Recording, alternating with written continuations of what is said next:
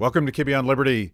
Today we're going to hear the tragic story of Nikki Goeser, who saw her husband gunned down by a stalker in a gun-free zone. And we're going to talk to her about why it is that women in particular should be free to defend themselves with a gun. Check it out.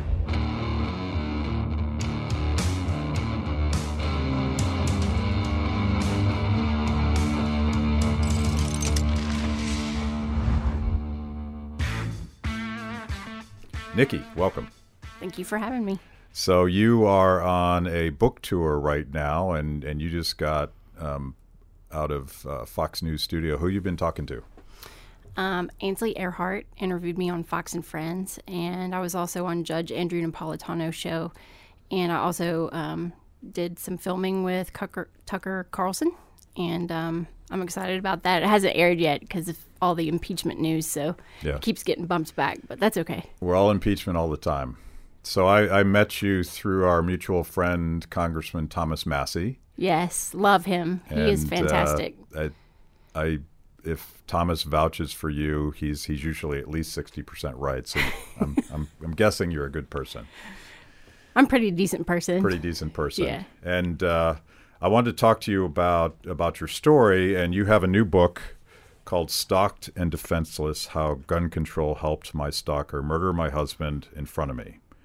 And this obviously is a very personal story for you, but the reason that I'm so moved by it is I think we libertarians struggle sometimes to explain why it is that the Second Amendment is so important to us. And a lot of these sort of intellectual and philosophical arguments fall on deaf ears because most people think about guns and gun control in a strictly emotional way. They have an emotional reaction one way or the other, and maybe the caricatures of the far left that imagines a world where guns disappear like unicorns, and the uber conservative world where everyone's packing. Somewhere in the middle is the right approach to things. Mm-hmm. But if you would tell us your story. Tell us what happened to your husband. My husband Ben was murdered right in front of me by a man who was stalking me, and this happened in a restaurant that was a gun-free zone. In Tennessee at the time, you were not allowed to bring a permitted gun. In other words, you've got your handgun carry permit. Doesn't matter. You can't bring a legal permitted gun into any restaurant if they also serve alcohol. So the restaurant that we were in served full meals, but they also served alcohol. So I obeyed that law, and I left my permitted firearm that I normally carried for self-defense locked in my vehicle that night. Of course, the man who was stalking me did not have a permit to carry. He brought in a gun illegally into the middle of a gun-free zone, and he proceeded to shoot my husband 7 times in front of myself and everyone in the middle of a busy restaurant. And I will probably wonder for the rest of my life if I could have prevented that. Of course, I'll never know because I was denied a chance. I was stalked and defenseless. Yeah. And there was a Marine in the room that eventually tackled the guy and prevented him from killing anybody else. Yeah, I tell you, the police, when they searched the murderer's truck at the crime scene that night, they found 2 more guns, ammunition, a baseball bat, binoculars, gloves, rope, and a knife. Now, that's no medical kit that was in his truck. Right. You know, it is absolutely terrifying to think of what his ultimate plan may have been. And if I had not gone to get management to have him removed, I had asked management to remove him. You know, I don't know if that foiled his ultimate plan. I guess I'll never really know. Yeah. Let's take a step back, because you and your husband ran a karaoke business. Yes. And which, of course, exposed you to all sorts of characters and bars, and that's how this guy ended up stalking you. But talk a little bit about the business and the thing that led up to that moment. So this occurred in Nashville, Tennessee. So I would run karaoke shows in downtown Nashville. Different venues had their own equipment.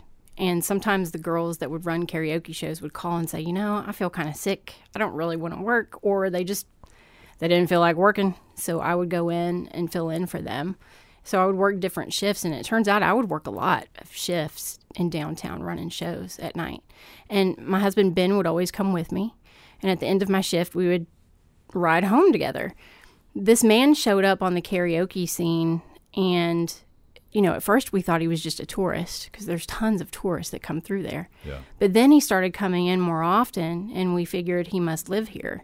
And Ben took it upon himself to introduce him around the room to some of the regulars to try and make him feel welcome. Yeah. And he had sent me a social media request. Actually, one night he had given me $100 bill. When you're running karaoke shows, the way that you make money is through tips. Mm-hmm. So at various points throughout the night, I would walk around with my tip jar. And, people would give you $5 here, $1 there, maybe a $20 bill if they were really impatient and they wanted to sing next, You could move their name up the song list. But this man gave me a $100 bill. And at first I thought he had made a horrible mistake. Maybe he thought he had grabbed a 10 and he accidentally grabbed 100. So I remember taking it back to him and I showed it to him. And he just looked at it and looked at me with this look of accomplishment. And I knew it wasn't a mistake. So this sounds silly now, but at the time I thought, obviously he wants to sing a lot tonight. So I did just that. I got him up to sing a lot that night. Mm-hmm. And the next day, he had sent me a friend request, and I added him, just like I add the rest of my karaoke customers. It was the way that we retained our customer base. Yeah. And he started sending me messages. At first, they were normal, but then they started to progress in a different light. And he started to say things like, "You're attractive," blah, blah, blah. Of course, when you work in venues like this, especially in tourism, you get that. Right. Women get that all the time, and we're just gracious, say thank you, go about our job. Well, then it started to progress even more, and he started saying some inappropriate things about my husband, and I ended up having to delete him and block him. Mm-hmm. And then my husband had to ask him to leave me alone, and then he shows up like we hadn't seen him for a solid month. And he shows up at this restaurant where we've never seen him before. It's a good 30, 35-minute drive away from downtown Nashville where he normally went for karaoke. And I just remember thinking, he's stalking me. That's when I realized this man is stalking me. He's not a dedicated karaoke customer. He doesn't have just a simple crush. There is no reason for him to be here. Yeah. So that history is why your husband pointed him out and tried to have him removed that night. I tried to have him removed. Ben was just a happy-go-lucky, fun-loving guy. And I don't think Ben really sensed anything. Yeah. I don't think Ben really sensed that much. I mean, he knew that the guy was being inappropriate, but I think to Ben, he just thought, I'm just going to tell him to leave her alone, and he'll leave her alone. And when I saw him that night, I realized something is terribly wrong here. And I said, Ben, I'm going to ask that he be removed. And Ben looked up and he saw him. And he said, okay, babe, do whatever you need to do. Were you, you were licensed to conceal carry at that point, and Ben as well, you were both trained gun owners? No, Ben was not. Okay. I was. Ben what was your decision to do that? Was it related to your work, or was it something you were raised doing? No, I was raised around 18th century muskets. My dad was super into living history and reenacting the French and Indian War. And so my father would work on these muskets like in his garage, and I would watch him shoot them, and he would, make his own lead balls, the ammo. And I found it fascinating, but my father never taught me about firearms. He taught my brother. I'm the one, my little sister and I had Barbie dolls, and I never really learned about guns until I was in probably my mid-20s. I met a United States Marine sniper, and he became a friend and took me out and started to kind of train me. But I didn't actually decide to get my handgun carry permit until a horrible crime occurred in Knoxville, Tennessee. Shannon Christian and Christopher Newsom were both brutally tortured, raped, murdered. I don't want to go into the details of everything, but it was awful. And that one crime made me realize that it could happen to anyone at any time. In an area where you or I would feel safe, evil can come and find you anywhere. Yeah. And these two these two individuals had their whole lives ahead of them. They were just in the wrong place at the wrong time, and evil found them. And that's what really made me decide, maybe I need to get my handgun carry permit. Maybe I need to carry something more than just pepper spray. That's like that moment, and my wife and I had a same sort of revelation, if you will. I decided, I've always been sort of philosophically pro Second Amendment, but there was a recent event, not so recent anymore, but there was the mass shooting in Paris at the Bataclan Theater, and we go to a lot of concerts, and it struck a personal note with me because there's a scenario where I might have been at such an event, and I decided at that moment that our decision not to own guns, we're in the District of Columbia, it's a little bit more difficult, a lot more difficult here to get a permit, but we decided that it was personally irresponsible, almost like free riding on law enforcement and other people that had taken that responsibility. So it's not just a choice for me, and it sounds like for you, it's like I need to step up and be responsible. Yes. Is that a fair way to say it? Absolutely. I don't want people to be paranoid, but I do want people to be prepared. Yeah.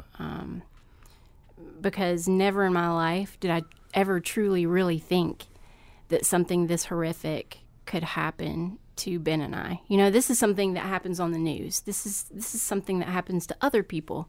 Well, now I am one of those people sitting in front of you today telling this awful story, and it can happen to good people. Bad things happen to good people every single day. And I just want people to be prepared. Yeah.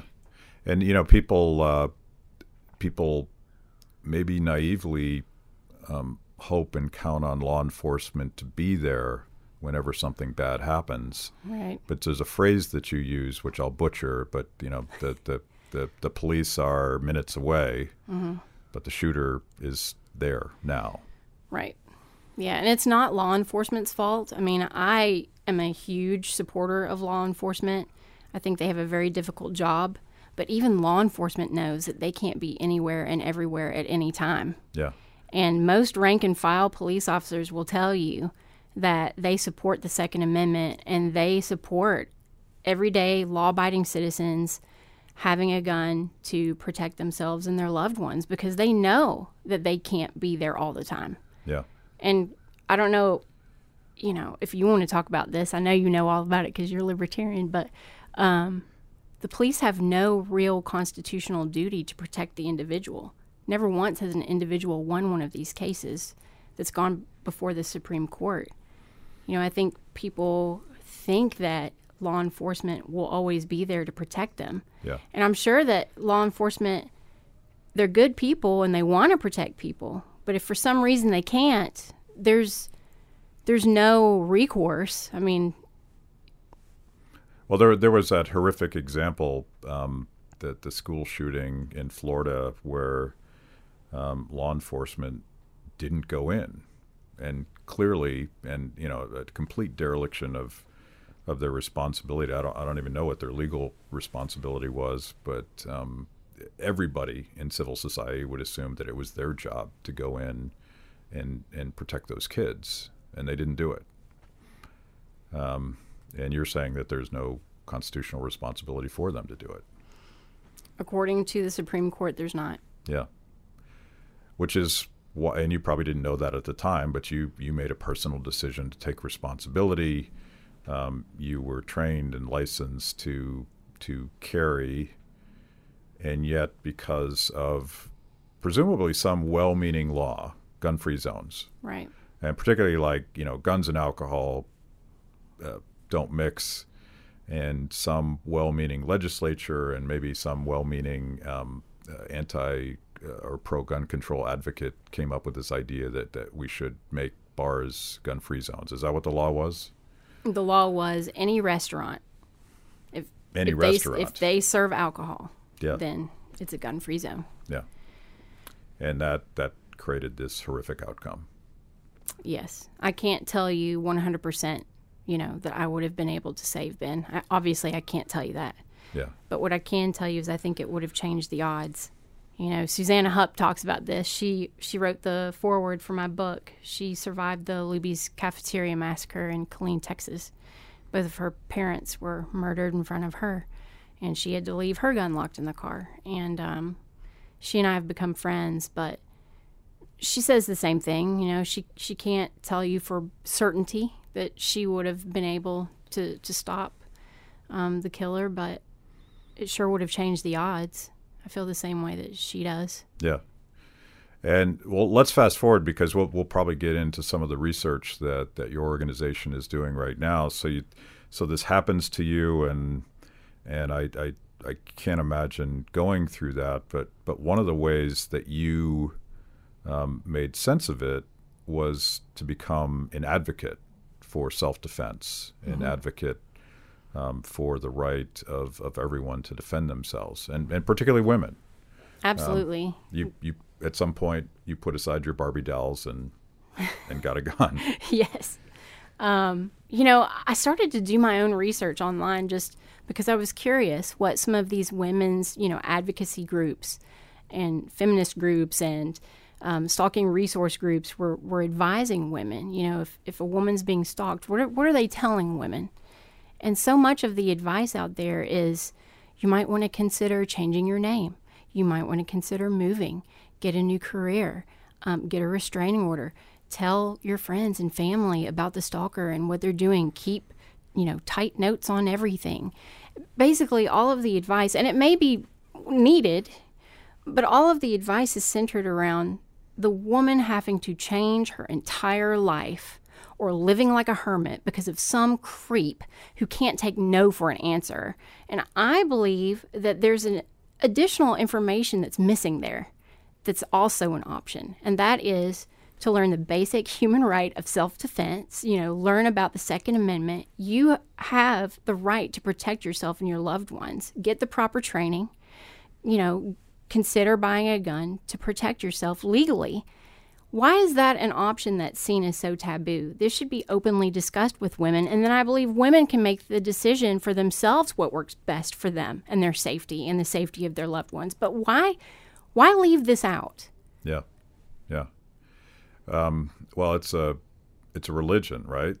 And it's an emotional religion. There just shouldn't be any guns. Like we shouldn't allow that. What do you say to that? Because our position is sort of rational and logical, and going back to whether or not you could have defended Ben and yourself in that particular situation. If you read some of these creepy manifestos of mass shooters, they almost always point out that they targeted a gun-free zone because they knew that they would be safe to do their evil deeds there. So the question of whether or not somebody is carrying is a disincentive for bad people to do bad things. Right. But that, of course, is a logical argument. I think demonstrated by empirical facts, but the emotion is, but there just shouldn't be any guns. Well, the majority of these mass public shootings that we see in the media, the one thing the media fails to tell the public is the majority of these mass public shootings occur in gun-free zones where everyone there is absolutely helpless. They're defenseless. I mean, these guys are trying to get a high body bag count, right? Right. They're trying to do as much damage as possible. I believe they're trying to get attention. They want notoriety. They want to a lot of them want to die at the scene, and, you know, they don't care about consequences. What they care about is killing as many people and doing as much damage as possible. And if you create zones where everyone there is helpless, the bad guy can walk right in with any kind of tool to kill, you're really encouraging these types of attacks. I think gun-free zones encourage these types of attacks. Yeah. It's almost an advertisement. Yes. So they did go back, and was it because of you Tennessee repealed that dumb law?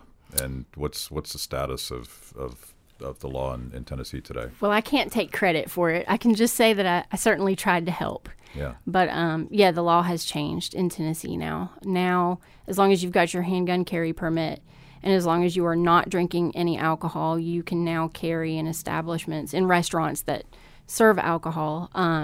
Now, they're still allowed to post a sign.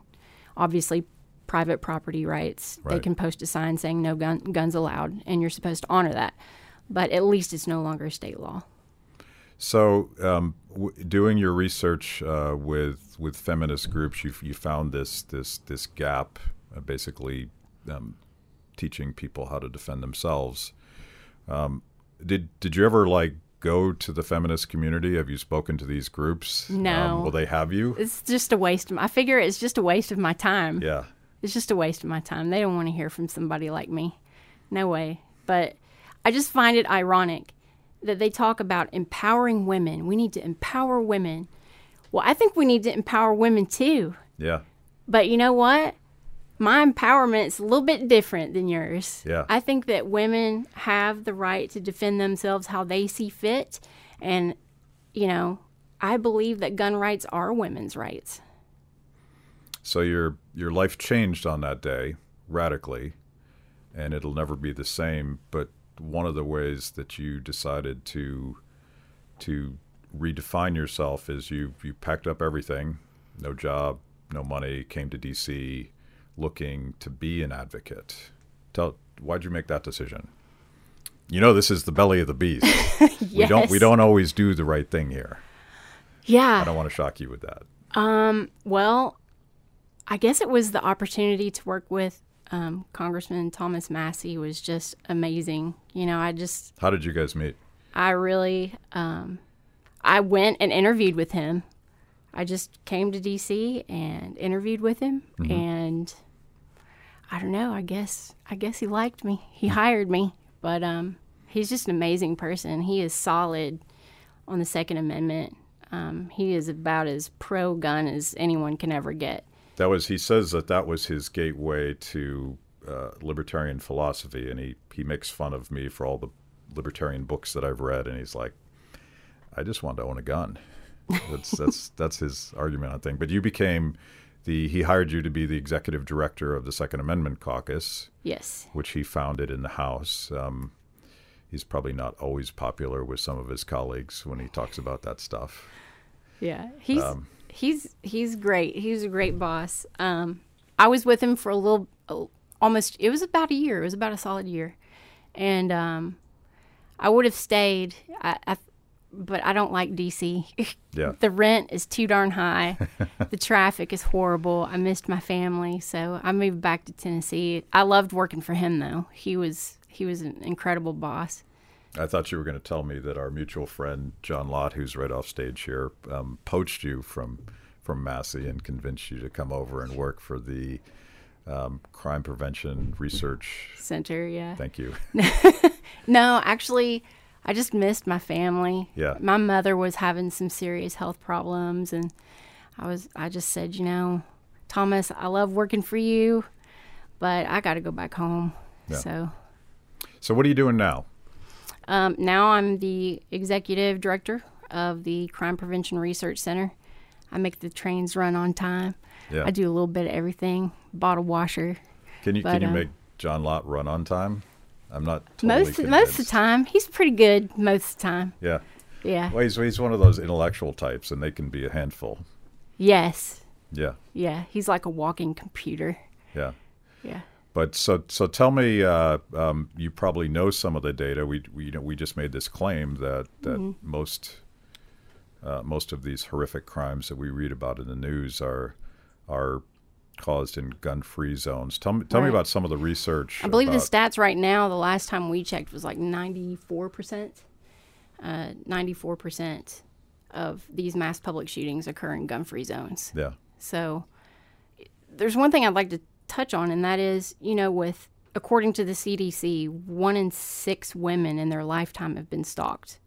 With those kind of numbers, I don't think these women should be left defenseless. I mean, where do you think a deranged stalker is going to go to either harm or kill a woman or her loved ones, quite frankly? They're going to go where they know that she's helpless. So let's take, for instance, a woman that is working for a business where they completely ban firearms from the premises altogether. So she can't have a permitted firearm, with her inside the business. So she's vulnerable there at work. But she also can't have a legal firearm locked in her vehicle either. So now she's vulnerable at work and anywhere she travels to and from, grocery store, bank, gas station, wherever. Even when she pulls up into her own driveway. It's pretty scary that women can't protect themselves wherever they are. I think it makes them very vulnerable. And people assume bad guys are stupid. They're not stupid. They can be very brilliant in their evil plans. Yeah. Yeah. So other than Fox News, where is there receptive? Because to me, that's common sense. But I'm sort of inclined to get the logic of self-defense. But a lot of women would have an emotional reaction against that argument. Is that fair? Sure. So what do you say to them? I say you need to go to crimeresearch.org and look at all of our data. Yeah. Well, then make a decision. So I disagree, which is why you're on this show, because I think your personal story and other people's personal stories and making that sort of emotional appeal to your right to be safe, your right to defend yourself. I mean, that to me is hopefully more persuasive than data, because I'm an economist, so I'm totally guilty of being a data dork and trying to convince people about the laws of supply and demand. Mm-hmm. But I realized that recently, this was a revelation in a midlife crisis, where I realized that I was the weirdo, and that the way that I process information is not the way that human beings process information. So just telling these stories, and particularly, it could be terrorism, it could be stalkers, it could be some angry, confused kid that doesn't fully understand what they're about to do to themselves and others. Whatever it is, the top-down law enforcement absolutely cannot deal with a decentralized threat. And we see this more in the context of terrorism. The reason that terrorism is such a vexing problem to deal with is that we have all these top-down centralized institutions that are supposed to deal with it, and they're very decentralized. So to me, that's almost like a freedom-based argument for decentralizing personal defense, because you can't, if you're waiting for the cops, you're already dead. Yeah, I can tell you that I've been told that the police arrived within 3 minutes of the 911 call that night, which is incredibly fast. Yeah. That is really, really fast. The police just happened to be literally right down the street at an apartment complex, and 3-minute response time almost never happens. But I can tell you that when it's happening to yourself or your loved one, it seems like an eternity. Where's law enforcement on gun rights? I haven't seen polling on this. I mean, I've heard that they are quite supportive, but I've also heard the opposite. Do you There know? was a survey done by Police One, and we have that data on our website on crimeresearch.org. You have to look at, police chiefs. They did this survey, And the majority of them support gun rights. I mean, you can see it clearly in the questions that are asked. And do you think that it helps reduce crime? And law enforcement supports concealed carry of firearms for personal defense by law-abiding people. Yeah.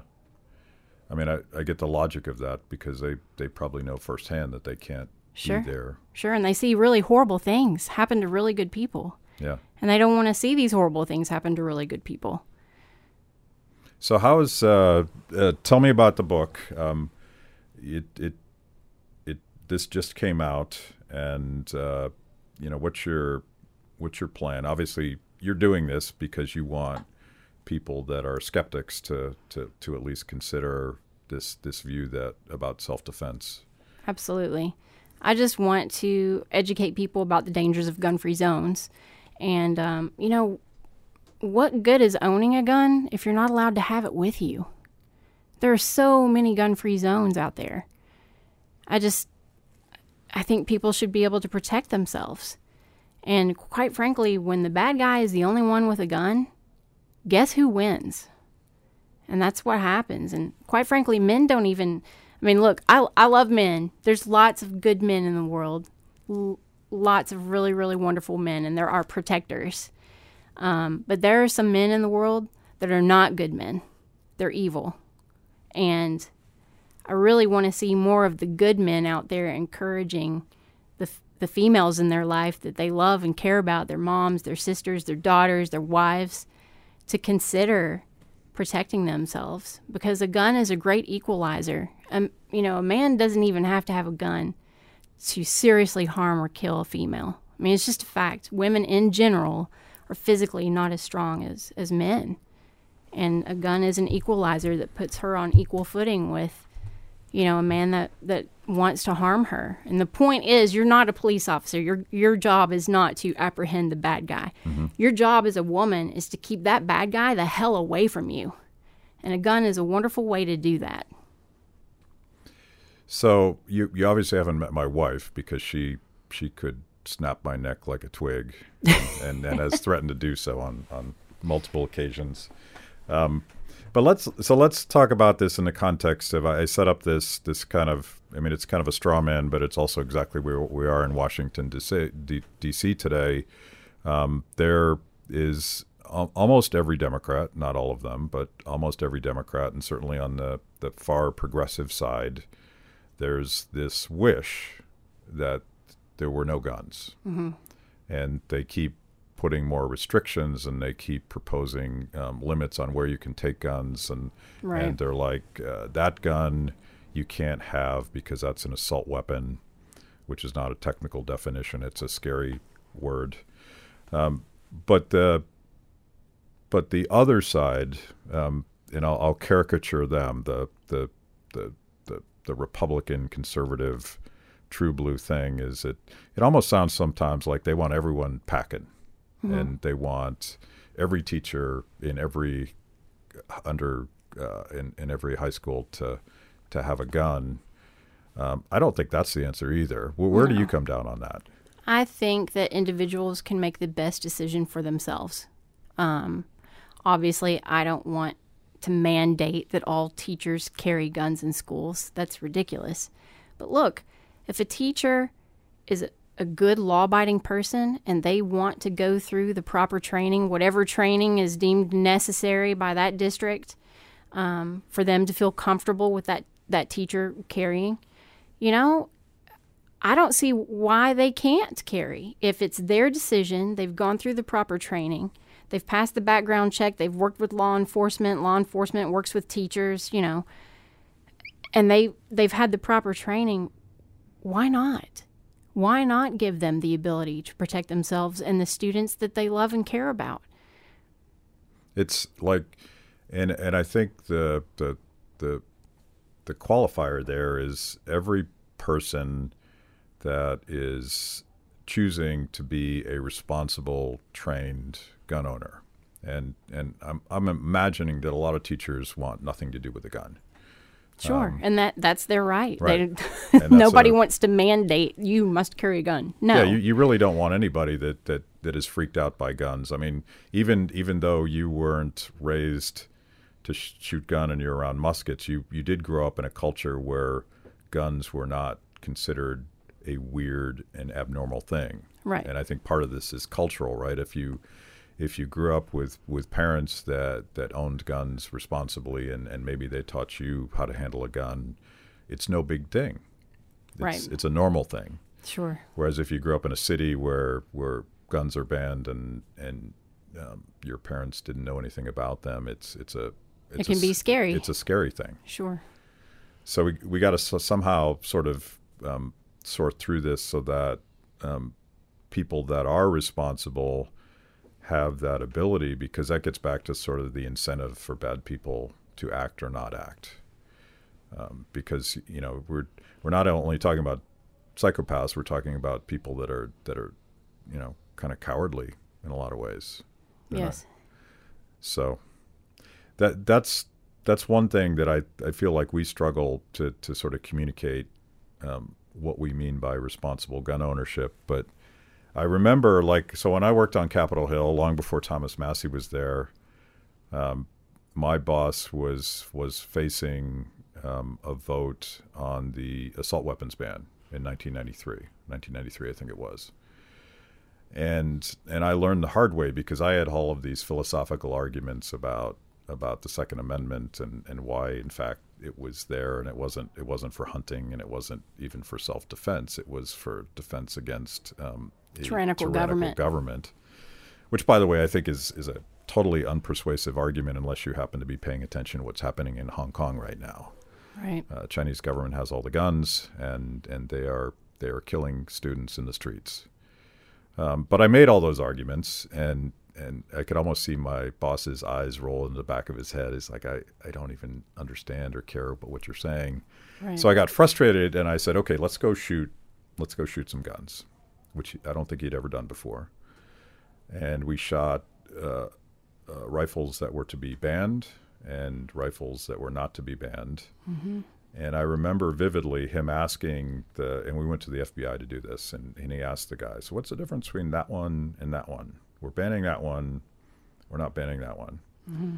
And he said, and I don't think he was trying to be a smartass, he's like, well, that one's painted black and it looks really scary. And that resonated with my boss, but it was almost a tactile thing. He had to hold it and see it and to understand what it was. I don't know how we connect with people who would always be like too afraid to even go to the range. To go to the range and learn a little bit. Right. Yeah, it's kind of hard to explain to people that never shoot a gun that, guess what? The inner mechanisms of these guns, this one you call an assault weapon, and this one's a hunting rifle that your grandpa and everybody else used, they're the same. They just look different on the outside. This one is black and scary looking, and they've made it look kind of cool and tactical, but the functionality is the same. Yeah. Have you ever considered gun training for women as a project? Have I ever considered being a firearms trainer myself? Or just advocating for women that have thought about this but are just kind of intimidated because they've never shot a gun before? Sure. I also work with a group of ladies from across the nation. We're called the DC Project. It's 50 women, one from each state around the nation. And we come to DC once a year and speak with Congress about the importance of our Second Amendment. And a lot of those ladies are qualified, firearms trainers. And I've seen that a lot of women like the idea of being trained by other women, because some of them, sometimes it can be intimidating learning from guys, especially guys that are ex-military or, they're out there on the range trying to train you, and it can be a little intimidating for some of the ladies. So, yeah, they like to learn from other females. It just makes it easier, and they feel more comfortable. So, yeah, I absolutely support women training other women. So that's the homework assignment from this show, is that men and women who have thought about personal defense and thought about taking that step, they should explore that if it's something that they're comfortable doing, because I think we all have a responsibility. And if you're not interested or not capable, I definitely don't want you doing that. But if you are, now's like the time. Yeah. So, but before they do that, they need to buy a copy of your new book. Where do we get a copy of Stalked and Defenseless if we want to read your story? It's available on Amazon and also Barnes & Noble online, and you can check out my website. It's stalkedanddefenseless.com. Okay. And if we want to check out research produced by the Center for Crime Prevention Research Center. I butchered it again. You can go to crimeresearch.org for all the information and facts you need. Okay. I'll tell Thomas Massey that you're okay. All right. Thank you, Nikki. Thank you. Thank you. I appreciate it.